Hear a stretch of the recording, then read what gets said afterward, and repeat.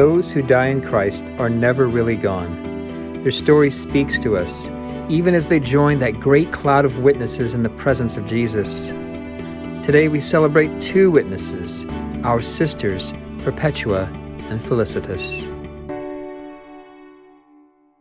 Hello, Sojourn friends. My name is Julie, and this week we honor two heroes of the faith at the turn of the 3rd century. The first is a 22-year-old African noblewoman named Perpetua, recently converted to Christianity against her family's wishes. She is a married nursing mother imprisoned in 203 CE for proclaiming Christ. Felicitas is a slave girl imprisoned with her. We know less about Felicitas, but she entered prison pregnant and gave birth there. In the following century, their story impressed Church Father Augustine so much that he preached 4 sermons about their godly example.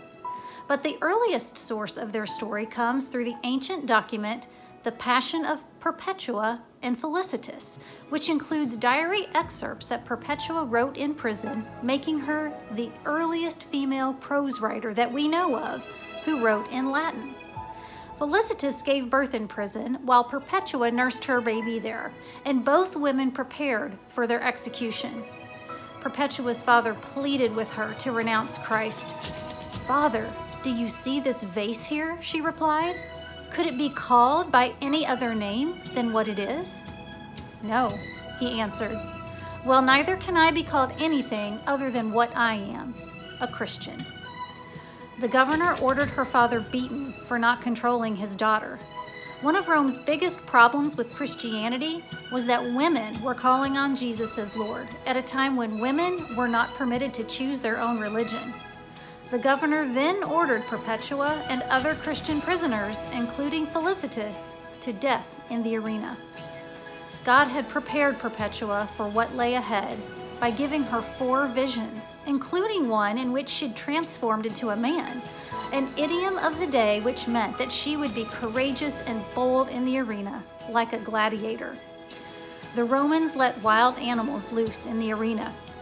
A bull gored Perpetua, but she recovered, staggered to Felicitas, and calmed her. The slave and the heiress united in suffering for Jesus.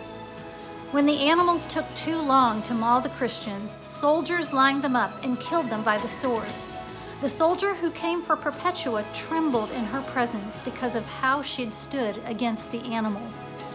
Later, generations of Christians saw in Felicitas a model of Christ as the meek and lowly suffering servant, willingly submitting to the cross.